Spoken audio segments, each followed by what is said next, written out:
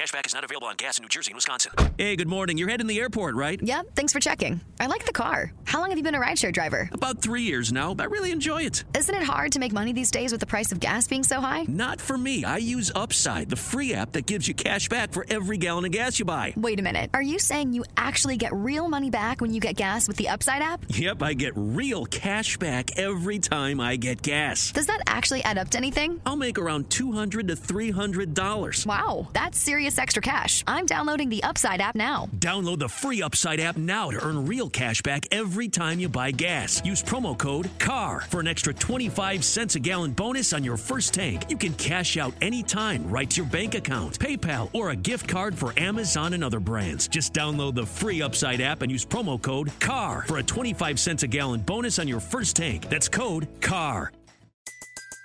Everybody in your crew identifies as either Big Mac Burger, McNuggets, or McCrispy Sandwich. But you're the Filet-O-Fish Sandwich all day.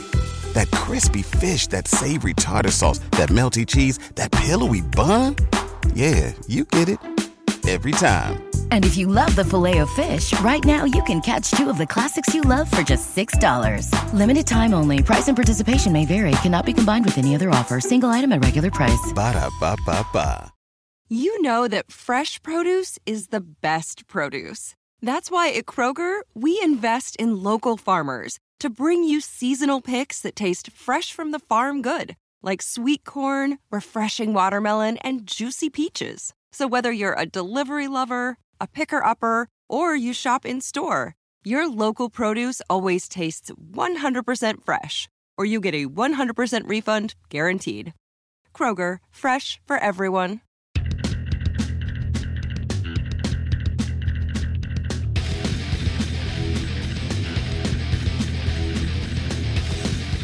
Hey everybody, and welcome to In the Clinch, the MMA podcast on the Fight Game Media Network. I want to thank you all for listening and downloading, subscribing, however it is you're listening. We do appreciate it.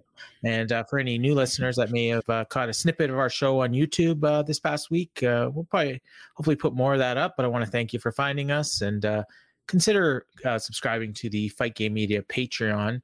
If you really like what you hear, it's patreon.com/Fight Game Media. It's just $5 a month, and you get all kinds of boxing, pro wrestling, some MMA content on there. Not much, but the odd time.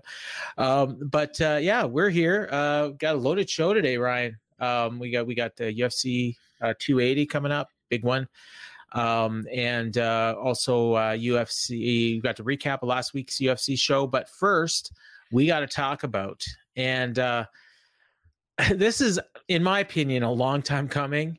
But I didn't even know about it till you brought it up as a topic. So I'll let you explain what we're going to talk about here.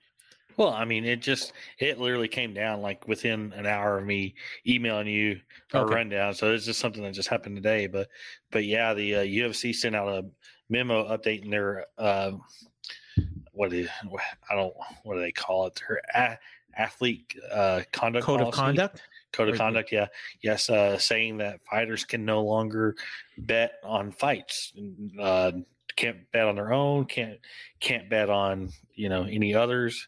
They're barred from doing so. Does that mean it's going to stop some people? No, I mean, people will find ways around this, but there's several reasons, and I mean it feels like it was a long time coming. Surprised it didn't happen sooner, but yeah. It seems lately there's been more and more fighters and people involved with UFC fighters, coaches being more and more open about their gambling on fights, and they're making money and all this and that. So it kind of felt like something that was about was about to hit the fan somewhere and all that. Yeah. And I got a few other things, a few other details I can add to it once I get your initial kind of reactions on it. Well, I mean, we talked, that's like not that long ago on this show. Was it James Krause who was saying that he made more money betting on fights than he does coaching fighters? Okay, so yeah, I wanted to see if you would bring up James Krause because he, depending on whether these stories are true or not, he may be the center of everything when it comes to the banning of this. Well, I mean, that's a red flag. I mean, first of all, like I wasn't sure, like when you sent me this topic, I assumed obviously they couldn't bet on their own fights, but I mean, it makes sense that they shouldn't be betting on other people's fights either. I mean, any other sport that is a serious sport, you can't be betting on fights. And I mean, there's just they have their partnerships with these betting companies now. The DraftKings is all over the broadcast. There's other ones. There's betting shows. They're so ingrained in this betting, and in order to maintain their credibility as a sport, you can't have fighters that are not making that much money betting on the sport. And I mean, I think what you said about people can find a way, and if you've got a gambling problem and you're that desperate and you find a way, this gives them an out to get rid of you if they think that something's not on the up and up. And there's been a few cases. There was one, the last one I remember, it was a couple of years ago. I remember like I think they took a fight off the books because a guy was like a super high underdog, and then all of a sudden he became a favorite, and there was like tons of money coming in from like Southeast Asia or something on this particular fight. That Cunt and Bang fight. Yeah. Cunt and Bang. Yeah. How could I forget that? And I mean, and like every week you'll see a thing. Oh, big bet alert. Somebody just bet $50,000 on this particular fight. Meanwhile, like, the guys in the fight are making like 10 grand each, or it's, and we're talking prelims, and there is so much money being bet on these fights. I mean, it's going to come out at some point, and it's going to shock people how much money is being bet on UFC every weekend. Yeah. I do want to say for one thing in particular, to one comment I saw, no, this is not a way to take away fighters trying to take away an income that fighters are trying to make. They're not, oh my God. UFC's not trying to stop fighters from making money this way. As somebody, okay. as somebody I saw, I'm not going to say. Yeah, as somebody I saw said. That is not here. Here's one thing. Back to James Krause. It's like Twitch, you remember, right? Yeah. You remember he was part of the Brett Okamoto show, the betting show. That they would advertise every week. It'd be I noticed like several weeks ago, like he stopped being part of that show. So it was just like, did they remove him? And now I saw a story, that somebody was pushing, that he was involved in like this scheme to where he was trying to get fighters to send him money, and he would place the bets for the fighters, and he would keep a percentage. And he would claim that if he were to lose the fighter's money, he'd be paying him back. Keep in mind that James Krause, yes, he's kind of, I think he just announced his retirement not too long ago. So he's no longer an active fighter, but he's a coach. He's got inside knowledge on all this stuff. So you were talking about, I think this is, some people have said like some important people found out about this kind of like almost like a Ponzi scheme kind of that it was going to turn into, and that this was kind of the crutch for this. Well, obviously, he's basically acting as a loan shark. Yeah, that's basically what he's trying to do, doing offshore betting. Here's a very vital thing in all of this, and if these fighters were to be making these bets at these Vegas casinos and taking these casinos for a ton of money, then all of a sudden these casinos are going to get the Nevada Athletic Commission involved. Yeah. Now what happens from there? Do these casinos with all their money start pressuring the Nevada Commission to take away the UFC's license? What happens? What if that were to get involved? The politics of getting that happen. There's just too many dangers in this. So yeah, I mean they have to respond. Because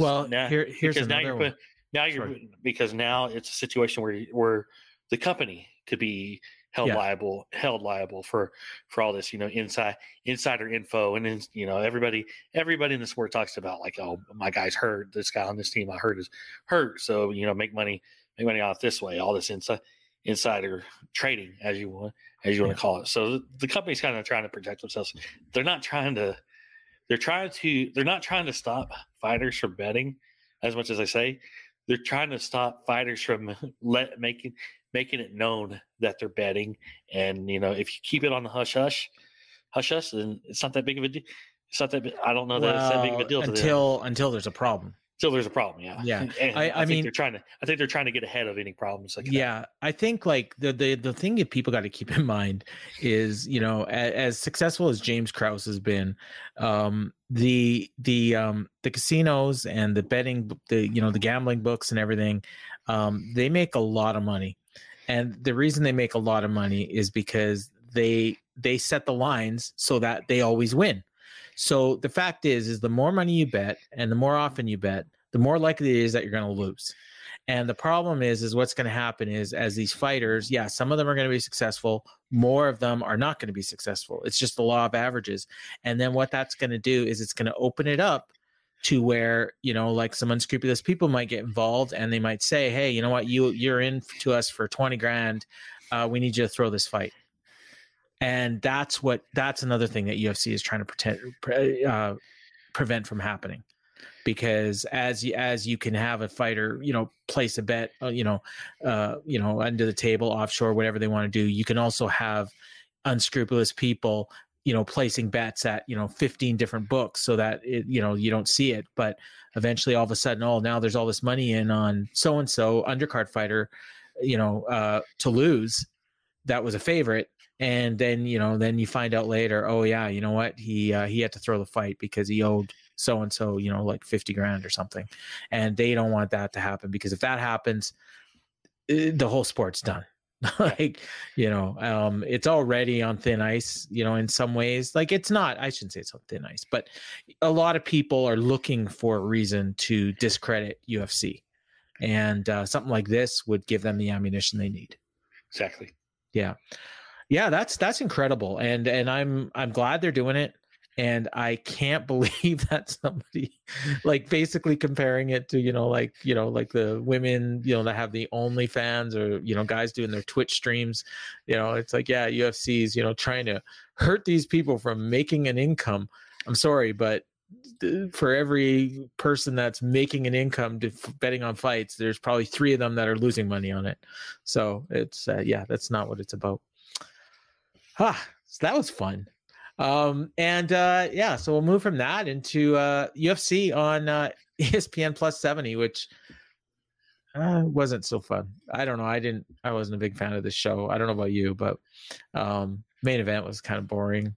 There were some, decent fights on the undercard, I suppose, but this was more than any card this year. This one was just felt like a chore. I don't even know why, because there was finishes and stuff up and down the card, but it just felt like I was watching nothing.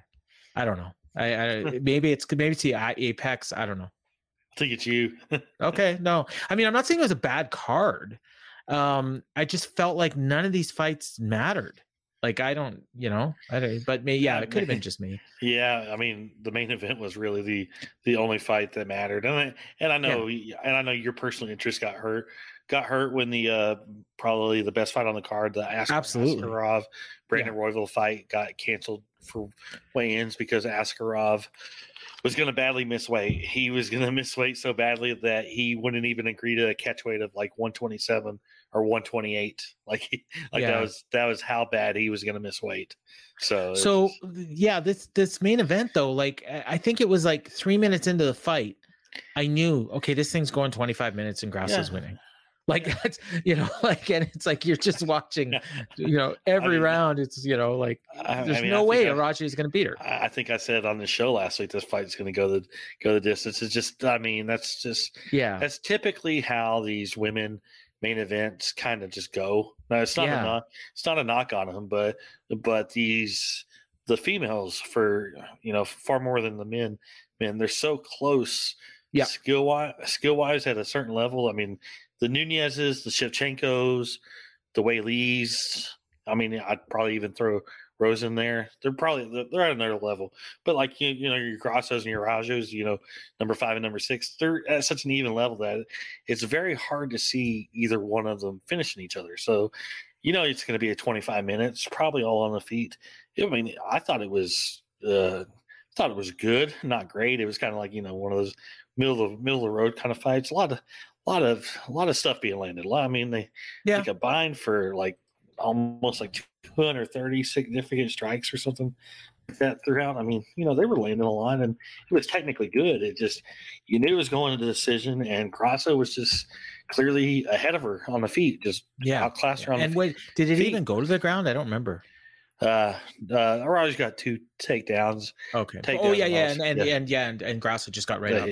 They had a combined 279 significant strikes, and almost, and close to almost 350 total strikes landed combined. So they landed a lot.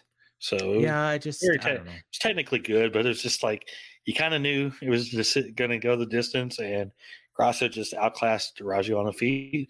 Very good win for Grasso, 4 in a row. Probably should fight Shevchenko next, even though she says she wants another main event and another fight. I would try to take the title fight if I were her, because you're risking that. I think by fighting again. I think the door's open for Manon Fiorot. If she gets like an impressive win this week, then she'll fly past Grasso for the title shot, because that's the only thing. And if you just have a choice of who's got the most impressive record, it's probably Grasso. But and you're probably right. I watched it late, and I didn't know there's one fight that was spoiled for just randomly, but the rest of it was just kind of there. There was looking up and down this card, there was a lot of finishes, but I don't know. I don't know if you want to talk about this co-main a little bit or not. We can. Yeah. Yeah. I mean, Martinez, big win for him. Cub Swanson just looked, I think he finally age caught up with him. Maybe.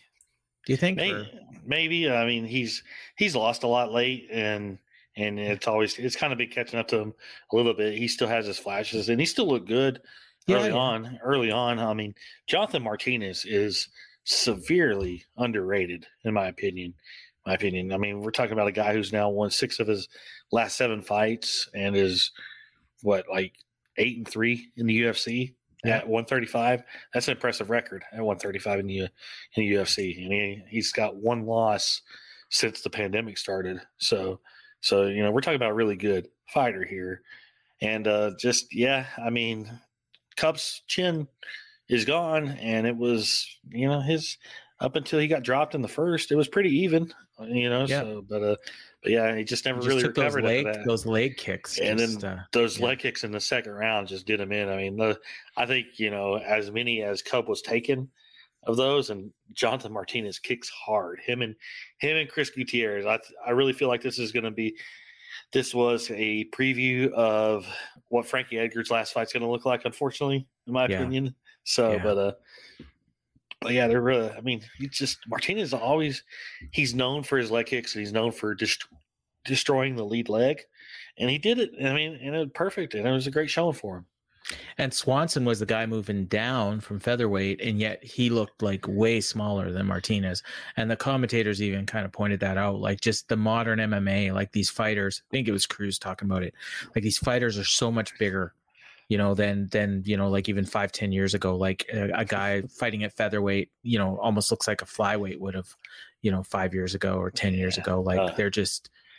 After Dominic Cruz made so many mistakes, I don't really know what to do. Well,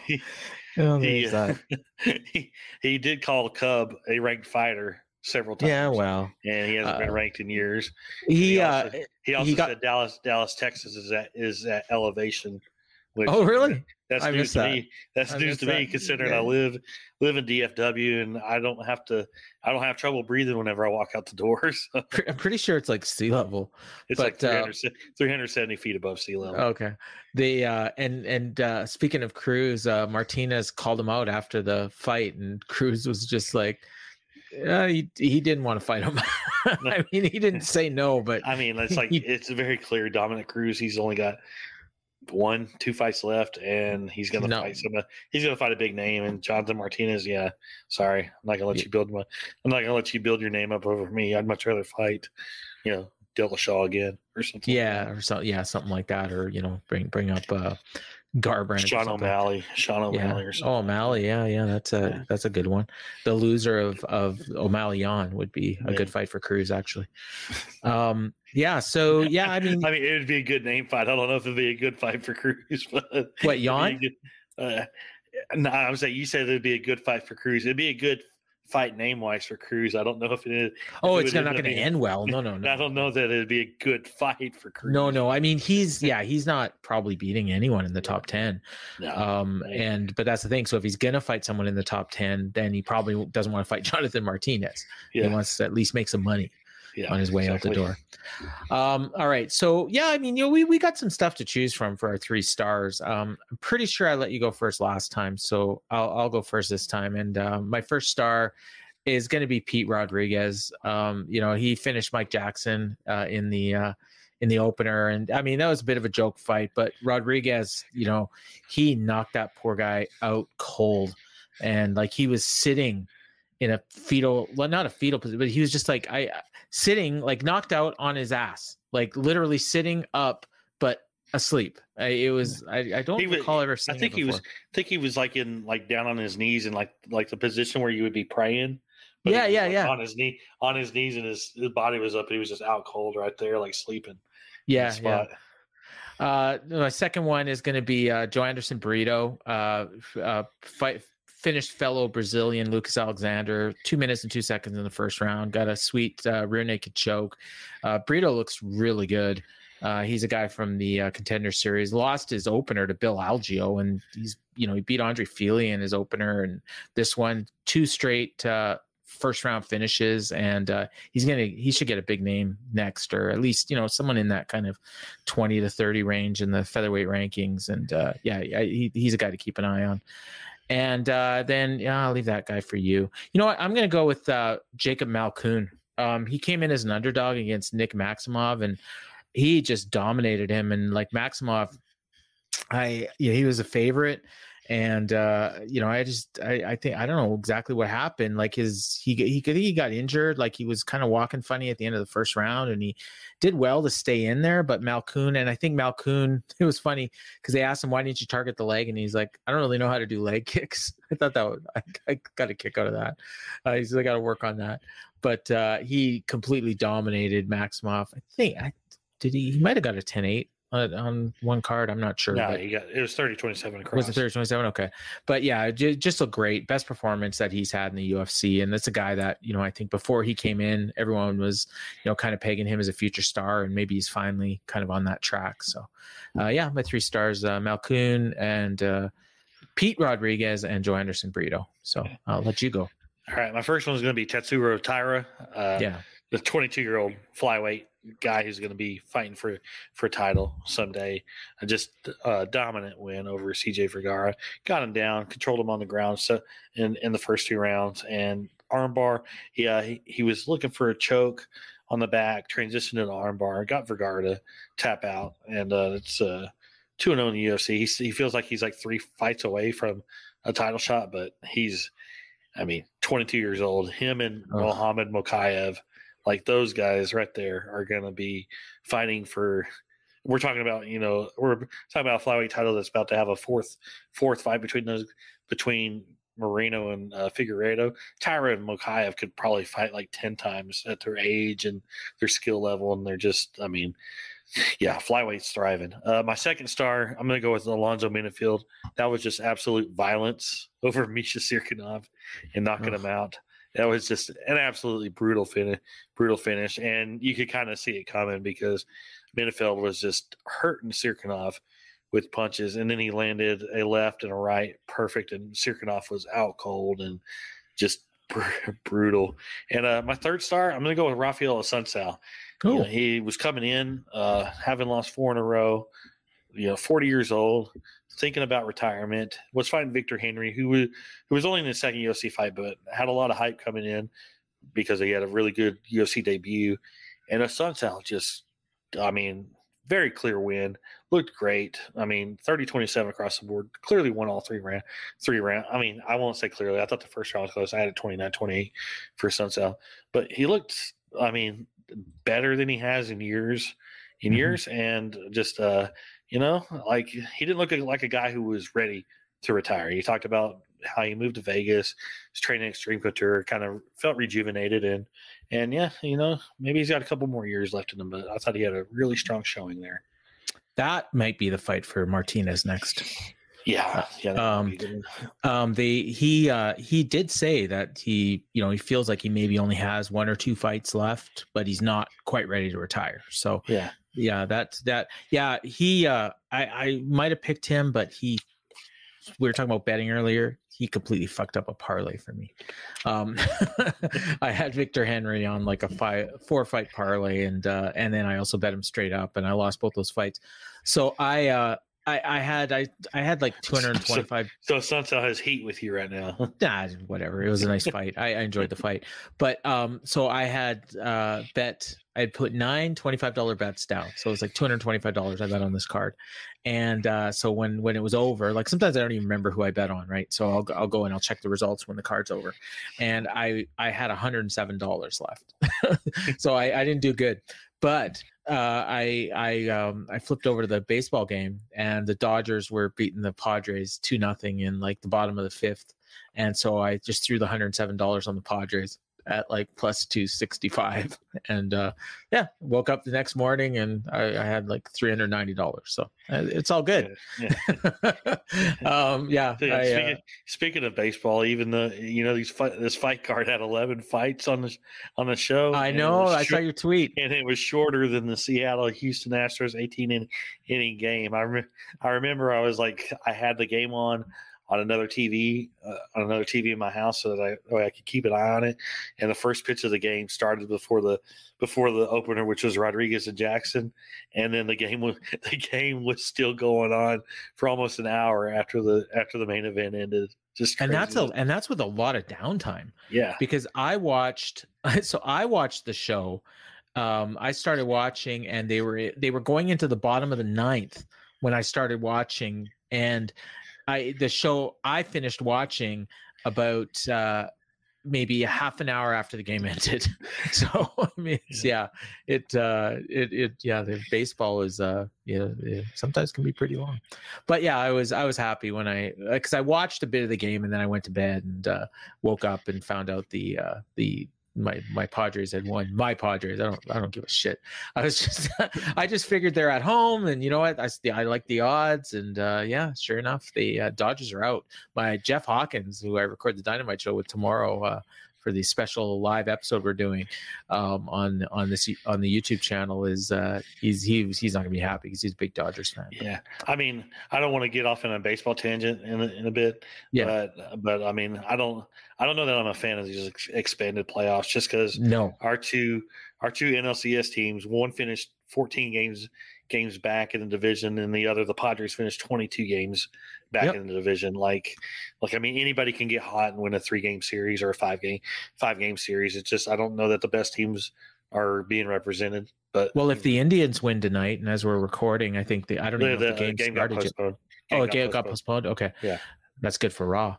I don't know, like if the Indians win, then 3 of the 4 Guardians the Guardians. I know, I still call them the Indians. 3 of the 4 teams that were road teams in the wild card are going to be in the championship series, and that is not, you know what I mean? I'm still hurting over the Blue Jays, but they blew that one. NFL Sunday Ticket is now on YouTube and YouTube TV, which means that it just got easier to be an NFL fan, even if you live far away. Like maybe you like the Bears, but you're hibernating in Panthers territory. But with NFL Sunday Ticket, your out-of-market team is never more than a short distance away.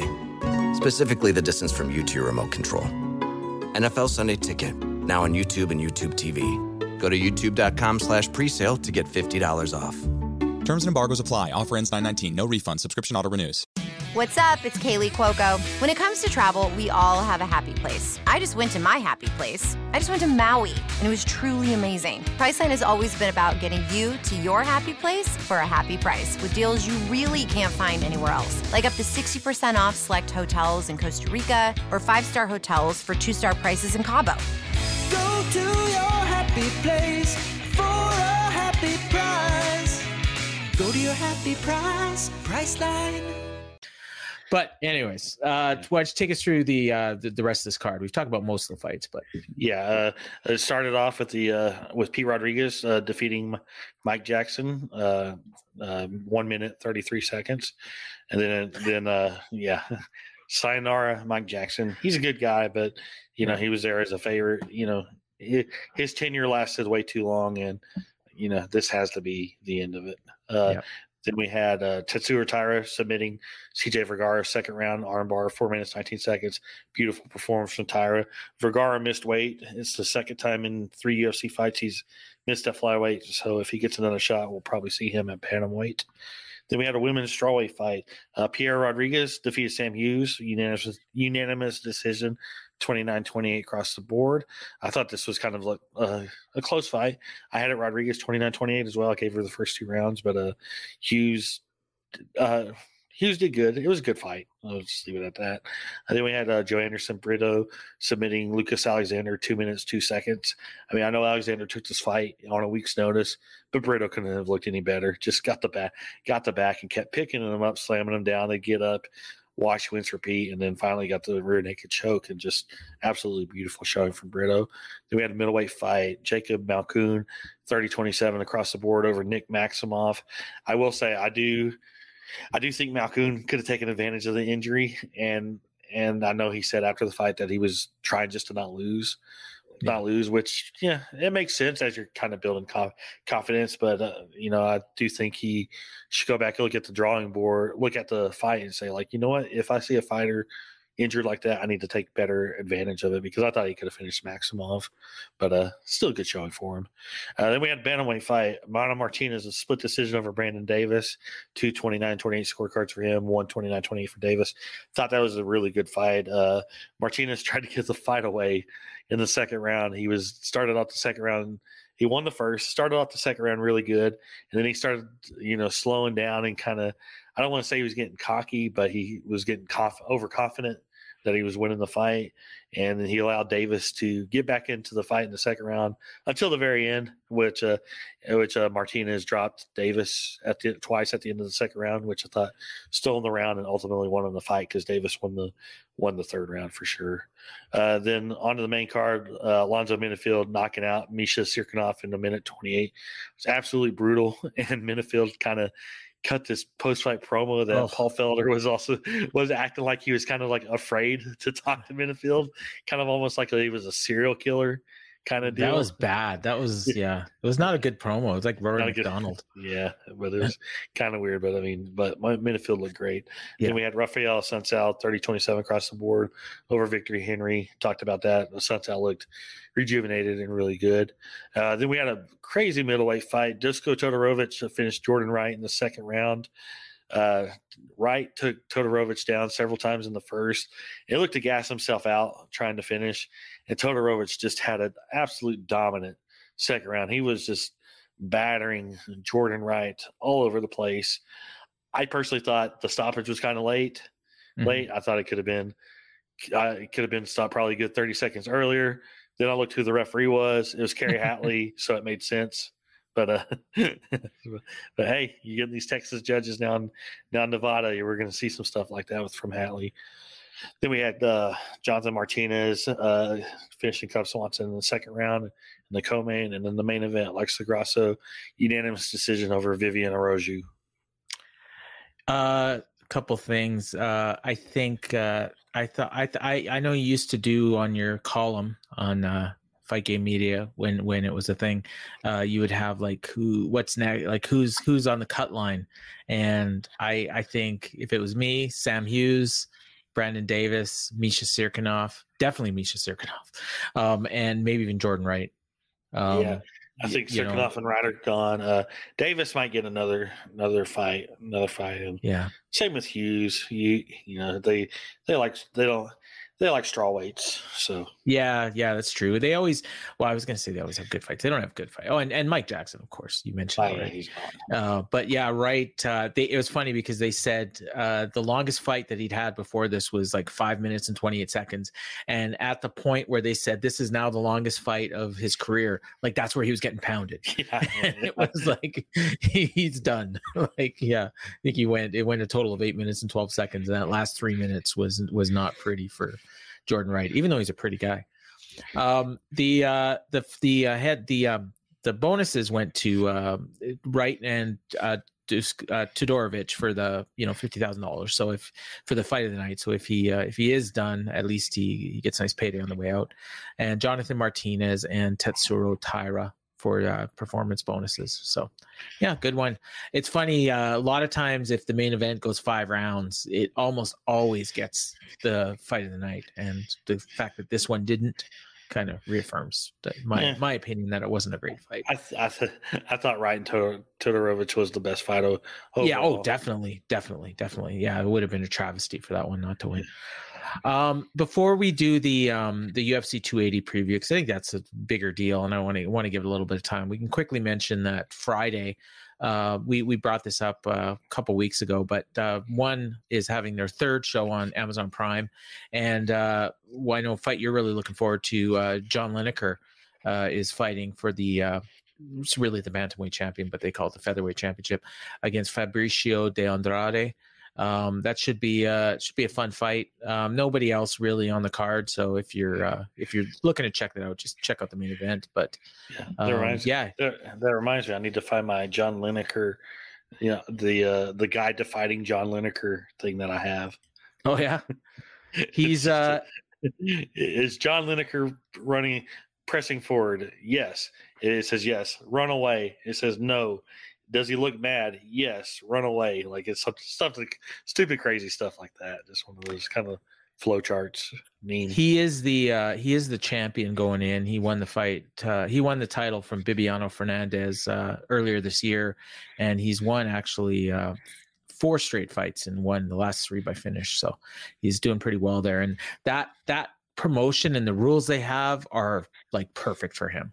And I remember just being so excited when he got signed. And I haven't actually seen any of his fights yet, so I definitely will be watching this one. And yeah, so that's Friday, and airing at I guess it's probably 8 p.m. on tape delay, but 8 p.m. Eastern, 7 Central on Prime, and it's available on demand for the rest of the weekend, and probably still the last show would be available.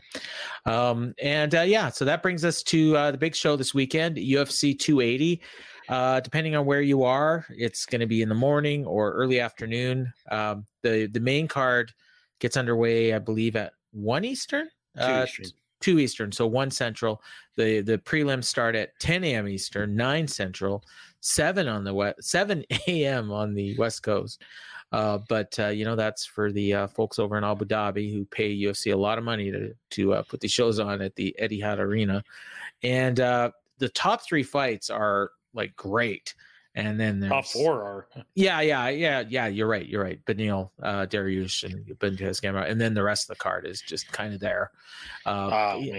There's some good fighters. Definitely some awesome prospects and stuff. I'll definitely be getting into my 3 fights to watch. So yeah. No, I mean it's and I actually did my homework on this one, the UFC ROI.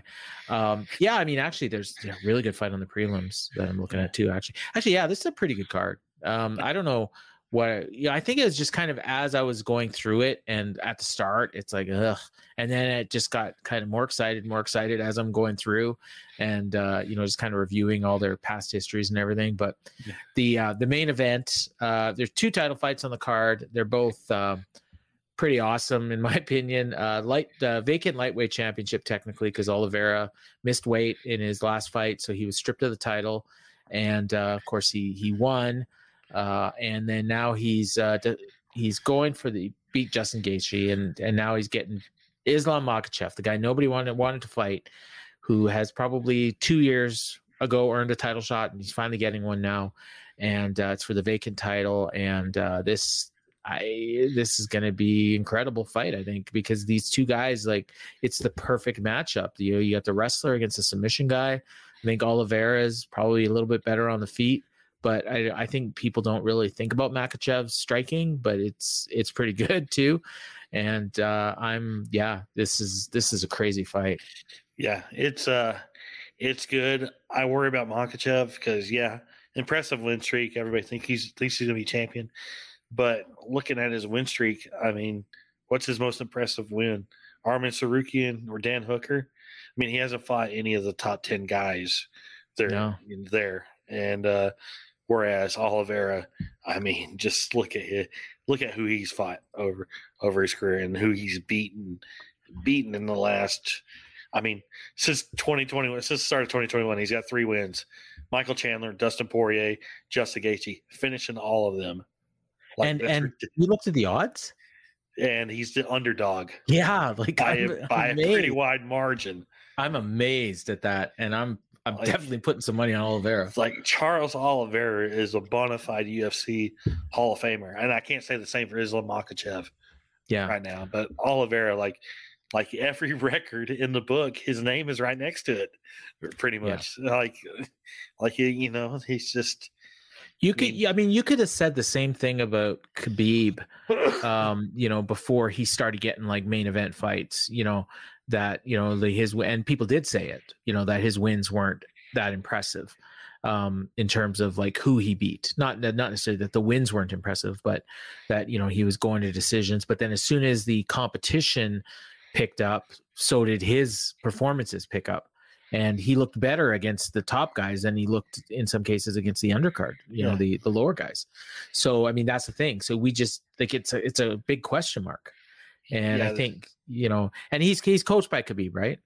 Yeah, Makhachev, yeah. Yeah. So, I mean, that's the thing. Like, and I think that's maybe why he's a favorite, or it could just be that all that money that we talked about that moves these lines, it's all going on Makhachev.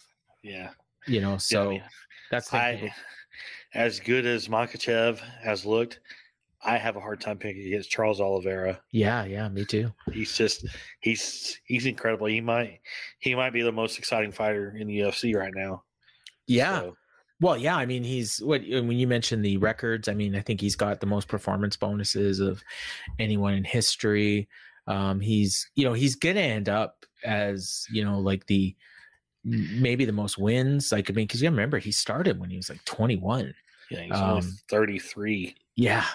I mean, UFC on Versus was his first win, against Darren Elkins. They're both still kicking around. I remember being at his second UFC fight. It was down in Austin against Efrain Escudero, fight he took on short notice, and he just dominated Escudero and submitted him, and he was 14-0 at that point. And I was like, I just remember sitting there watching him, like, that dude's going to be a champion someday. Took a lot longer. It took a lot longer than most people thought. We talked about the story of Charles Oliveira a lot, but I mean, that guy, he's fantastic. 10 years ago, in almost exactly 10, well, no, like little over a month over 10 years ago, but he got knocked out by Cub Swanson, and look at where they are now. Cub Swanson is on his way out the door, and Oliveira is getting stronger every fight. It's quite amazing, actually. And they're not really that far apart in age either, but it's just Oliveira he's just awesome. And then the co-main, another title fight for the bantamweight title, Aljamain Sterling defending against TJ Dillashaw. And it's another one where Dillashaw is an underdog. Sterling's a favorite to retain, but Dillashaw has pulled off upsets in the past. And and Sterling is a guy that I think people have kind of always overlooked. They kind of thought he won the title on a fluke. Well, he did. And then they figured he was going to lose to Peter Yan in the rematch, and he didn't. And here it is. Like, this is the fight that Dillashaw obviously wanted, and there's some big names coming up. If Dillashaw wins, he's going to want to defend against, but and probably Aldo would have been one of them, but unfortunately that's probably not going to happen now. But yeah, I don't even like, I'm definitely looking forward to the Oliveira fight more, but if this fight was the headliner of the card, I don't think I'd be terribly upset. Yeah, very interesting fight. I mean, Dillashaw hasn't fought since July of last year, tore his ACL in that close fight with Corey Sandhagen. So he's returning from that.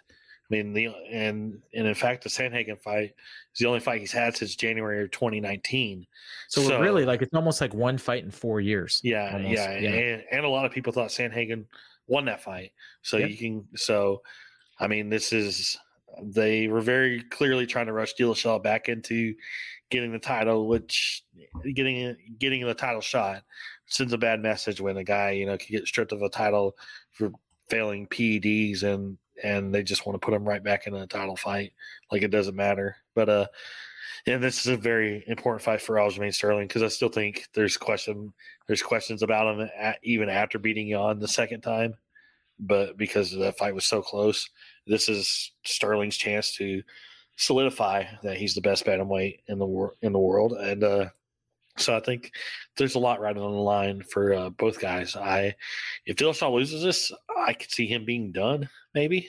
Yeah. He's 36, and there's also a lot of heat going on between the two, because Aljamain's been taking pictures or looking at pictures of Dillashaw and claiming, he might be back on stuff again.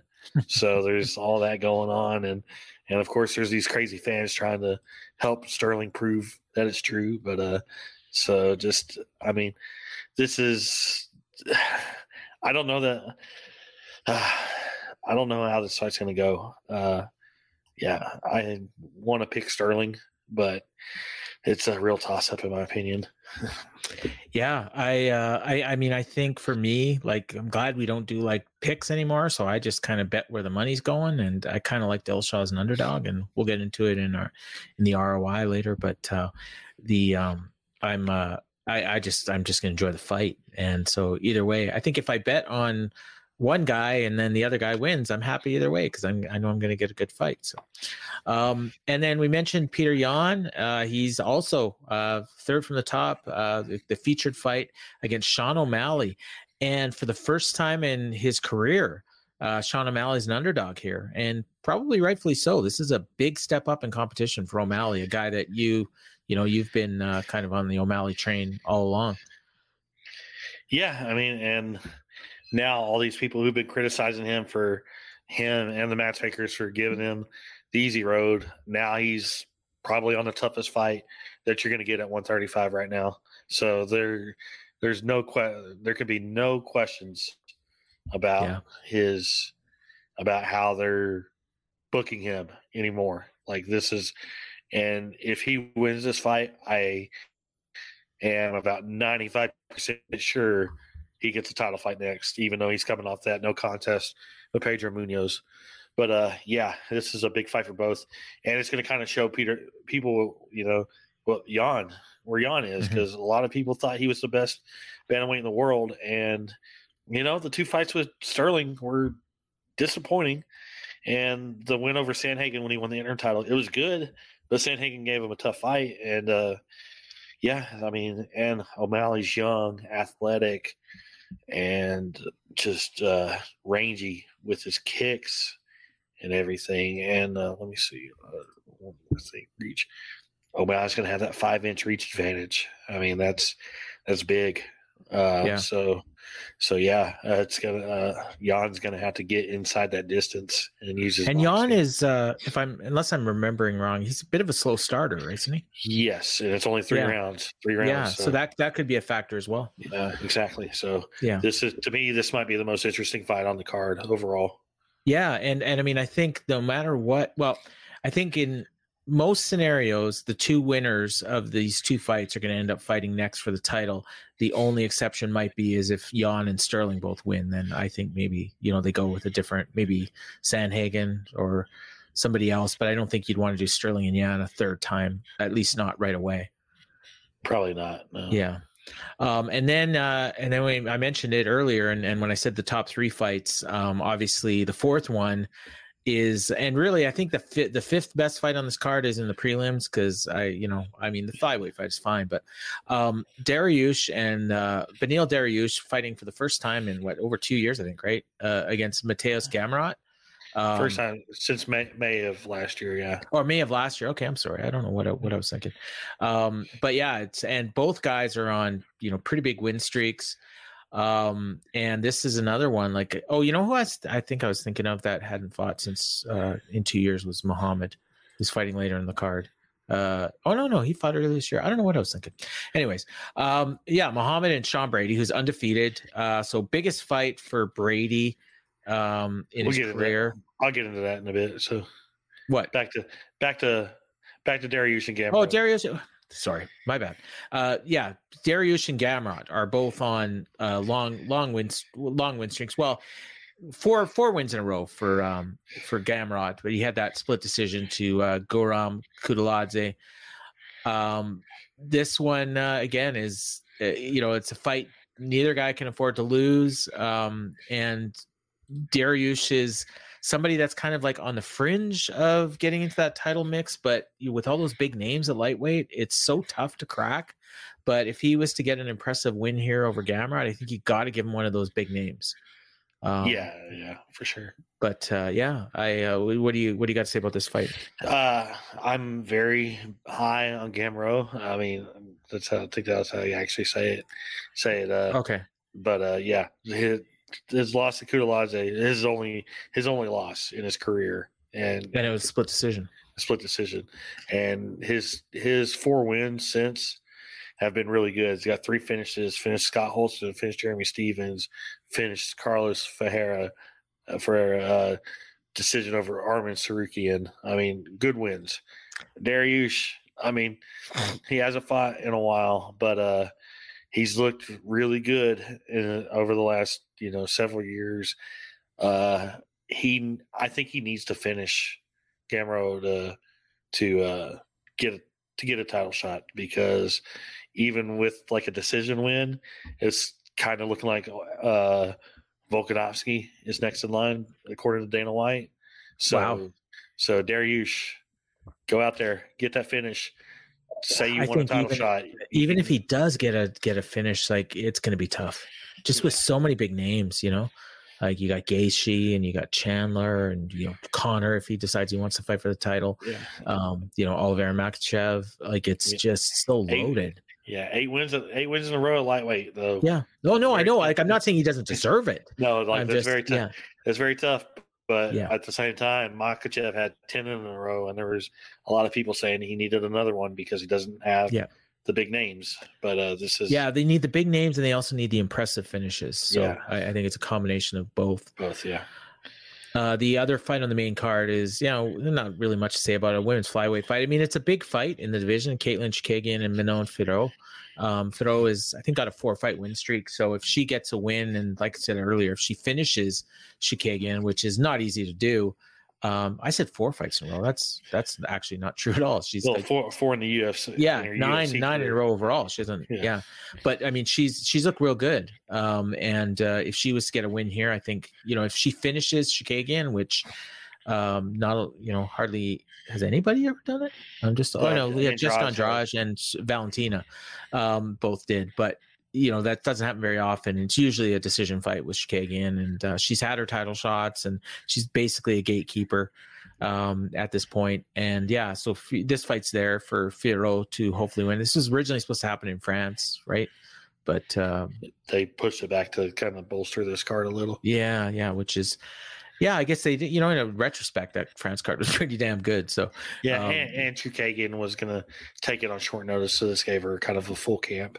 Yeah, and it's too bad for Jessica Ai, who flew all the way there to challenge a winner. Lauren Murphy. I always get those two mixed up. But that's so that's the main card. Maybe she'll fly to Abu Dhabi. There you go. Yeah. Oh, I mean, I would. It's a nice place. Abu Dhabi's a lovely place. Yeah, it is. All right, so take us through this, the rest of this card, which again, the featured prelim, which I'll let you gush about. I think is belongs on the main card. But my 3 fights to watch. So, your 3 fights to watch. Yeah, let's do that, and then I'll do the ROI picks. Yeah. So number 1 is the featured prelim: Bilal Muhammad and Sean Brady. This fight could be a headliner on any of these Apex shows, like very easily. We have Muhammad, whose unbeaten streak is at 8. His only blemish there is that no contest with Leon Edwards. He's lost one fight since November 2016. So he's lost one fight in 6 years, and that was to Jeff Neal, a decision. And coming off a big win over Vicente Luque. Sean Brady, undefeated, 15-0. Hasn't fought in almost a year, but coming off a excellent showing over Michael Chiesa, and a lot of people think this guy is a future champion. I don't know that the winner of this fight will get a title shot next, but should be very close to getting it next. So this is like I said, still a fight that could have headlined a fight night card easily. So big fight there. My second fight to watch, I got to go with it. Flyweight fight, just mainly because of who's in it. Muhammad Mokaev. He's fighting Malcolm Gordon. I know you're a Malcolm Gordon fan because Canadian. There's not a lot of. I like Mokaev a lot.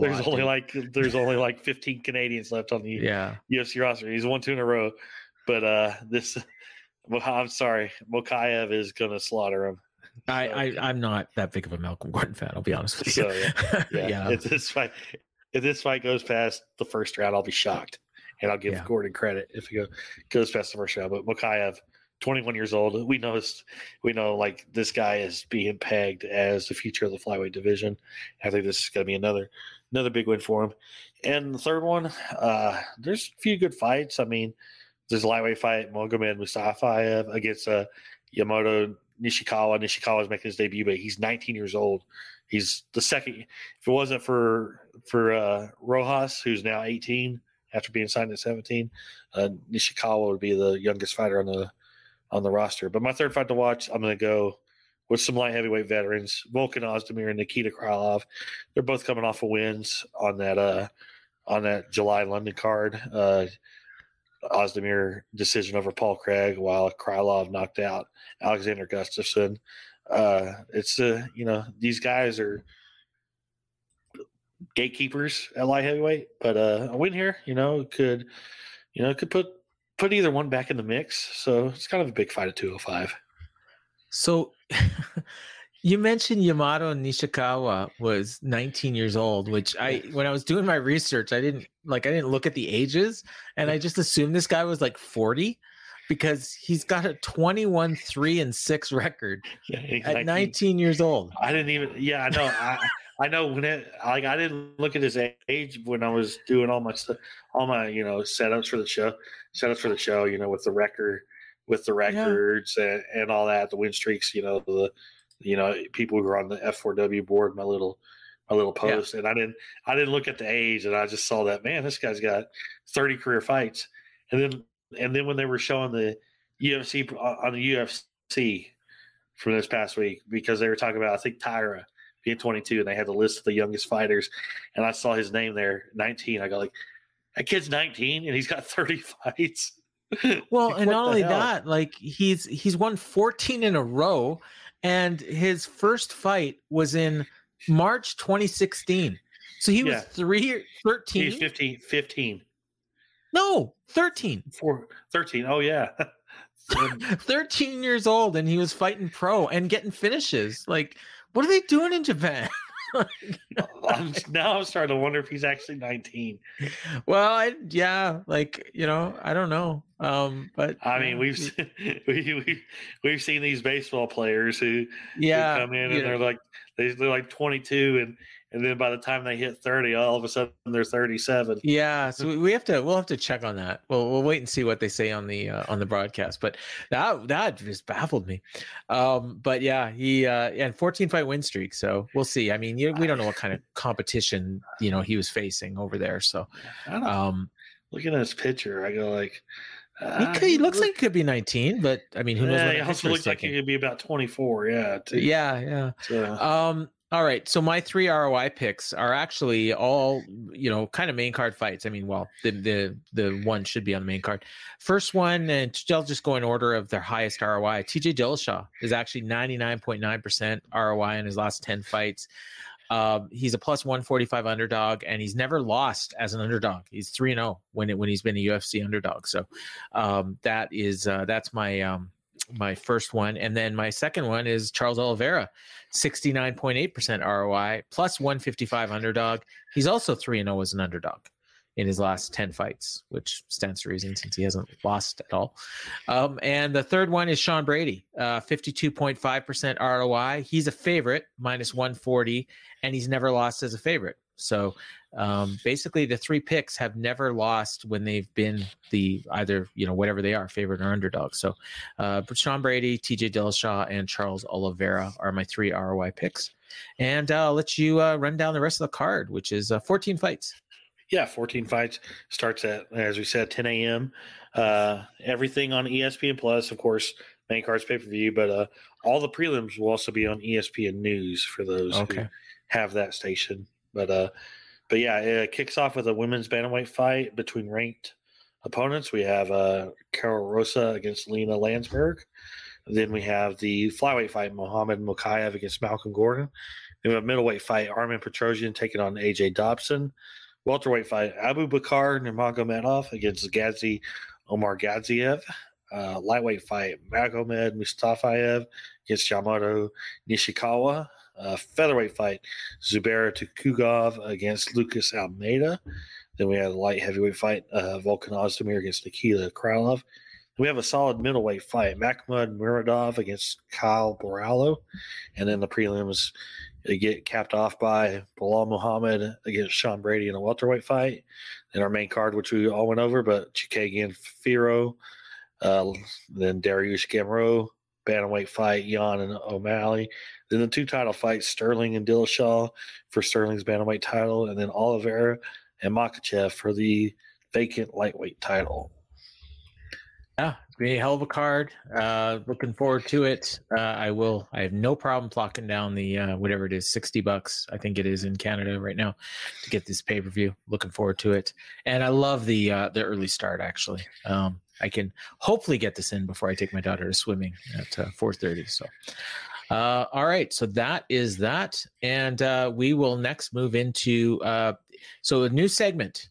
What is this? Oh, question of the week. Yeah. So is it you asking me or am I asking you? Well, it's just a general question that we'll both answer. Okay. All right. Some weeks I'll come up with a question. Some weeks Paul will come up with a question. Other weeks we'll reach out to listeners, friends, family, people we know who, have just an interesting question about MMA that they'd like to have answered. Yeah. So could be historical stuff, could be just bullshit, or could be current news stuff, which is kind of where I went with my question this week. Okay, so give us the question. Okay, the question this week. Justin Gaethje did an interview this week. Said he's targeting an early return in 2013. Feels he's 2 or 3 wins from another title shot. If you're the matchmaker, who are you booking his return fight against? You're asking me? And so I'm asking you first. Yes. All right. I would say I would put him against the loser of the main event of this show, Oliveira and Makhachev. Okay. You would go. I mean, granted, his last fight was against Oliveira, so you would do the rematch. Yeah, I do the rematch because if Gaethje can win, then Daniel, you can give him a title shot. Okay. And if Oliveira wins, then maybe you do the rematch. Yeah. Okay, that's a good answer. Me, I'm thinking Rafael Fiziev. I think that would be a solid main event for a show. You could main event it on a fight night card, especially one that you're looking at putting in an arena here in the U.S. So that would be a good one, and it'd be a win where it would be a fight where if Fiziev wins, you could legit make a strong case for a title shot for him.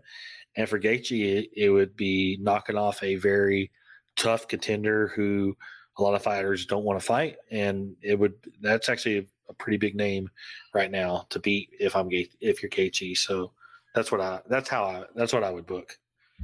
Yeah. I don't think you can go wrong there. And I looked at that name and I just I think in the back of my mind, I was just thinking, is he a big enough name? Yeah. But I like the case that you brought forward.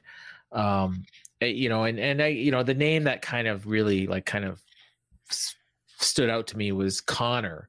But I think Ferguson's a fight to make for Connor when he comes back. There's really only two ways for me on Connor whenever he's done filming Roadhouse. Yeah. And what is Ferguson one of them? Yeah. Yeah. The other one we'll get into in a minute. All right, cool. Okay, so yeah, I like that. And so we'll keep an eye on our Twitters and Facebook if you're in the Facebook group. We'll at some point down the road we'll ask you guys for a question, because we actually had a segment we did on my other show where we took a question from a listener, and that led into a really interesting topic that we talked about. So I kind of like to hear what the listeners have to say. All right, so we can get into the news. And so to start off, and we did talk about this a little bit last week, but I think we have a little bit more info at this point now. UFC 282 is maybe looking like it's coming together. Yeah, I mean, talked about it last week, and then Ariel kind of stole my thunder by talking about it, even though I've been on top of the John Jones. For all those frequent listeners of the podcast, and there's some of y'all, and I've been on top of John Jones' story about when he's going to return, and it's felt like every month for a while, but UFC 282 in December has been the target date. It is still the target date. They did announce Yuri Prochazka defending against Glover Teixeira, the light heavyweight title. That's official for that card, but they also did not say that was the main event. Could be the main event, but they're not committing to that as the main event right now, which is the door is still left open for John Jones. Jones is training and wants to fight on that card. They wanted, as Ariel was saying, they wanted the plan. They were hoping Ngannou, but he's not fully recovered, and he still has to come to terms on a new contract. And so, like I've been saying the entire time, the hope was to do an interim title fight with Stipe Miocic. And as I've been saying, Stipe's been the holdup. I don't know if I don't know the deal, if it's actually Stipe delaying it or UFC, not necessarily offering it a firm date or whatnot. But Miocic and Jones has been the plan since July. So I don't, and they tried to make it several times. So if it doesn't happen in December, I mean, we're looking at March before John Jones will fight again. And then at that point, they might just go to Francis. And at that point, it'll probably be Francis. So if Stipe wants the Jones fight and wants a interim title fight, because that's his only path to getting another title shot at this moment, he needs to be calling UFC and being like, I want to do it in December. And we're like 8 weeks away now, so that fight's pretty much got to get made in the next week. The clock is ticking. It's pretty much I feel like it has to be done and announced this week, or else it's not happening. Yeah, we'll see. We'll see what happens. Yeah, we'll see what happens. Sorry, LA Knight. All right. Next up, we brought up last week that UFC was going to be returning to Australia in February. Well, they're also going to be returning to South Korea, and I assume that these shows are back to back. I mean, that would make sense. Yeah, the pay-per-views the 11th, and the South Korea dates February 4th. Okay, perfect. So, yeah. That's because they used to do that all the time. They would kind of bunch those shows together, and because then they don't have to. It's easier to move all the production stuff and everything, right? Yeah, exactly. You can fly all this stuff to South Korea, and then fly it to Australia, and then back to the U.S. So, but do they have a week off at any point in there or no? I have not seen the early schedule. All I know is we're fighting until Thanksgiving week here. And then there's a week off of Thanksgiving. Then we have 3 straight shows to start December, and then it's off for like 3 or 4 weeks. That's not bad. So it's the same. It's the same kind of schedule since ESPN took over. You go through the start of college bowl season, and then you don't come back until college bowl season's over. This stretch from the end of August till now is till the end of the year is actually pretty easy. We get a lot of weeks off, so it's kind of cool because of football. And what do you think? Any idea of what they're going to be looking at for a main event? I mean, if he wants to do it, it wouldn't shock me if Korean Zombie is in the main event. If he wants to do it, but anything outside of that, it's hard to know what you're going to book in the main event in South Korea. Although, I mean, it's, it sounds far away, but that's, just a little over 3 months. Exactly. So. Yeah. I mean, we're getting fun. There's already at least one fight booked for the card. So there's fights booked for the card. It's just the main event. I don't, Yeah. This is a fight night, right? Yeah. ESPN Plus show. Right. So, live. Oh, trying to remember. They would start at like 4 a.m. Yeah. Hey. Yeah. I could. It'll be fun for me. Yeah, I know.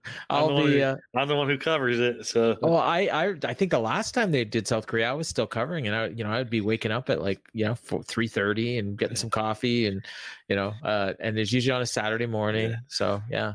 Like I tell everybody, whether I've covered it or not, I have seen every UFC fight live as it happens, whether on television or in person since what? That's crazy. Forever. That's crazy. Forever, and I guess because of how. Yeah, even on these shows that I didn't actually cover, the Japan shows, Korea shows, all those that started at weird times, I was up watching them. So I used to always, for whatever reason, because we would do it we would alternate weeks when we were both doing it for the Observer, and I somehow always ended up with these South Korea shows and Japan, and if it was a weird time, it was me covering it. Yeah, and you would always volunteer, and I'd always say I'll do it because I'll be up watching the show regardless. Yeah. And I would no, it's cool, I'll do it. But no, I'm glad you're doing it because I do a lot more stuff with ratings now. So it's it's a nice little mix we have now. All right, UFC Fight Pass and the Metaverse, and we've kind of talked a lot about this over the last 3-4 weeks, and really after, I think it was after we recorded, where kind of the news kind of broke that they were really pushing forward with this, and we even saw a little bit of this on Friday at the LFA show. Yeah, the whole point of the Zuckerberg thing that we talked about a few weeks ago was, trying to figure out metaverse kind of stuff. And I guess they came to a deal to test it out on UFC Fight Pass, and all the shows on UFC Fight Pass, both live, and they said, the press release said on demand too. So maybe old shows that you could go if you have the VR headset, which I think those are $1,500 or something like that. Something like that. I mean, you can get them for less, but the really good ones are $1,500. I don't own one. I don't know that I'm interested in watching this in the metaverse, but yeah. And then if you have the Meta Oculus or whatever app it's called, you can watch these shows in VR. And I saw Kaposa, who's the big, probably the biggest MMA fan on Twitter, who watches everything. He was watching some in the VR, in the metaverse, taping it, posting clips on Twitter. It looked really interesting because, he's basically you're sitting on top of the octagon, on top of the fence, kind of where the cameraman would be, kind of where the guys who are shooting, the cameramen, whether, video or still photography, kind of like where they were at, and you could see everything going on. And it's really interesting. And John Morgan was on it, and he said that if there's other people in the app that you can interact them, like me and you, we could be watching them on the VR headsets. You could be up there in Canada, I could be down here in Texas, but we could actually be sitting next to each other on the VRs, and then talking to each other like we're right there next to each other. So, I mean, the concept is kind of cool. I don't know that, me personally, I don't know that it's, as somebody who covers these shows, I don't know that I would, I don't know that I would utilize it all that much, but the concept sounds cool. For the on demand, I mean, you could do stuff like watch alongs of old shows and stuff. That would be cool for that.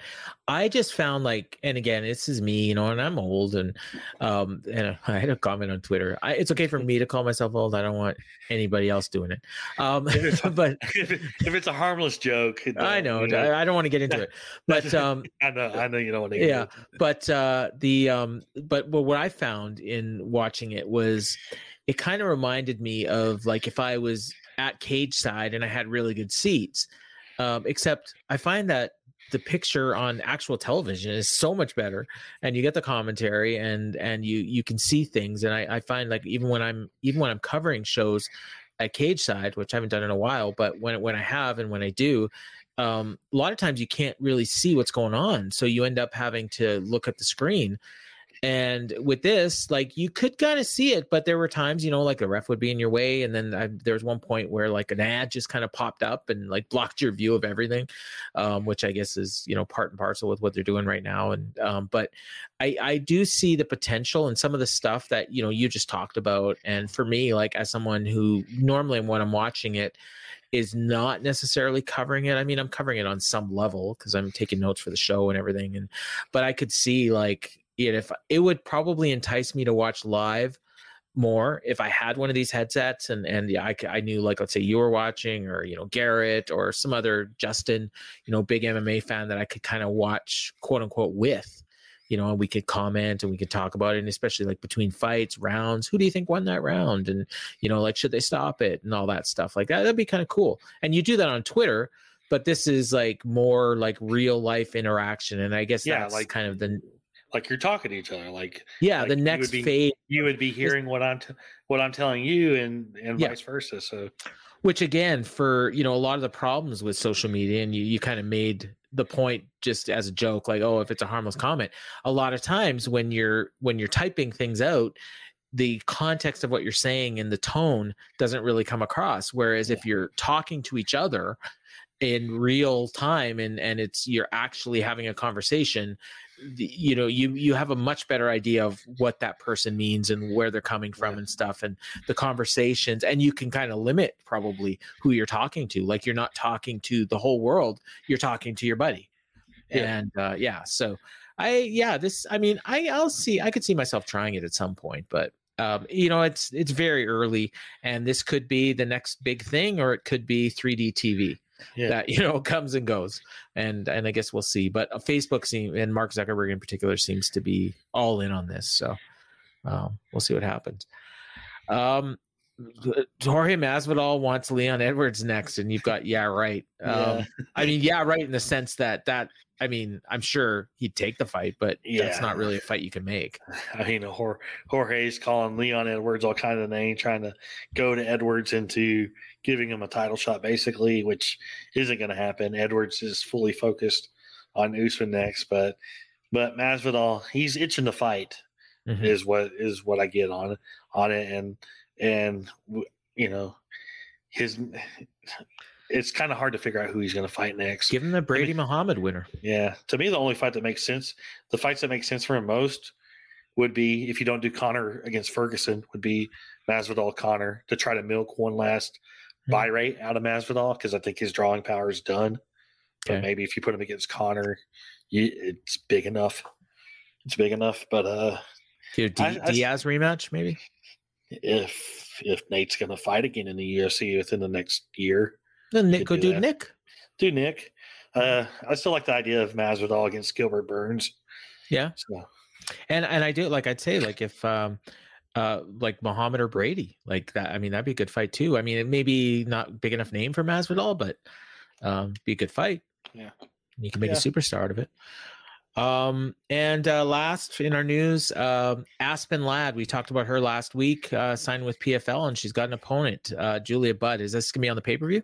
Yeah. And I wanted to bring that up because this is the fight you were calling for, and you said it'd make perfect sense to have her debut against Julia Budd on that. I thought I said that, but yeah, you did say that. So I wanted to give you some shine on this stuff. Thank you, man. So. Sometimes I get things right. Yeah. And, and I do find that as we do these shows and as I'm forced to like pay attention to what's going on and do some homework when I actually do it, like I find like I'm able to understand things better and kind of have a better sense of who's going to win and stuff like that. So I've definitely become a better fan doing the show with you. So you're rubbing off on me, I guess is probably a better way to put it, because you know where these things are going, like probably before they do, but or at least before they announce it.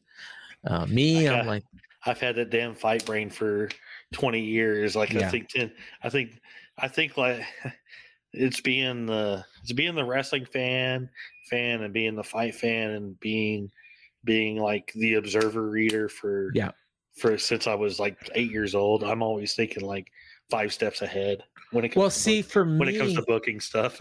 for me, I think I'm a little bit too much onto the pro wrestling side, so I'm more looking at what makes business sense as opposed to what makes fight sense. And you have a really good way of putting those two things together. And then the other part that sometimes I miss is certain reasons why certain guys can't or won't fight.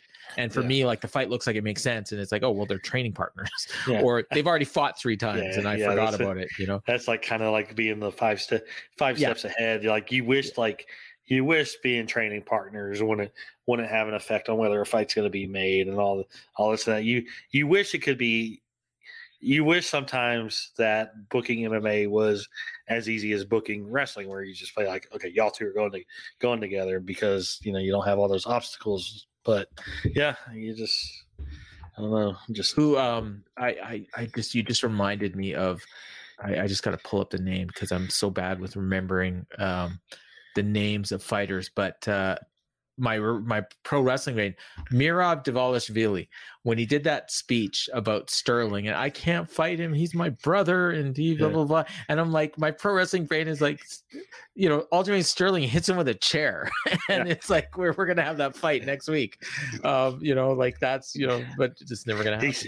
He still he hits him with the chair, and then he steals Mirab's hat. yeah, and then he's wearing the hat and he's doing promos, and now he won't fight him. It's kind of like Ray and Dom right now. But yeah, so that's the news. And next we just finish off the show like we always do. We have some fight announcements, and you got some ones you want to highlight here? Yeah, it wasn't a ton this week, but some pretty notable names. I thought so. Yeah. UFC Fight Night in Orlando, October 3rd, co-main event, Taito Ivasa, quick turnaround from that Cyril Gahn fight, and he's going to fight Sergey Pavlovich, which Pavlovich is really good. I think that's a dangerous fight for Tai, especially coming off that fight with Gahn. I would have hoped he maybe took a little more time off and maybe waited until Australia to fight again, but he's back in action. And then exciting welterweight Nico Price is making his long-awaited return. He had an ACL injury that kept him out for a long time, but he's fighting Phil Rowe on an Orlando card. That Orlando card, we'll talk about it when the time comes, but it's a pretty deep card for a fight night. So. When you brought that up, originally, because the main event is Kevin Holland and Wonderboy, right? Yes. Yeah, and so when you brought that up, I didn't even occur to me that I just assumed it was at the Apex, so I didn't realize this was like a fight in front of fans. So that's they're going to want to make that a big one. Yeah.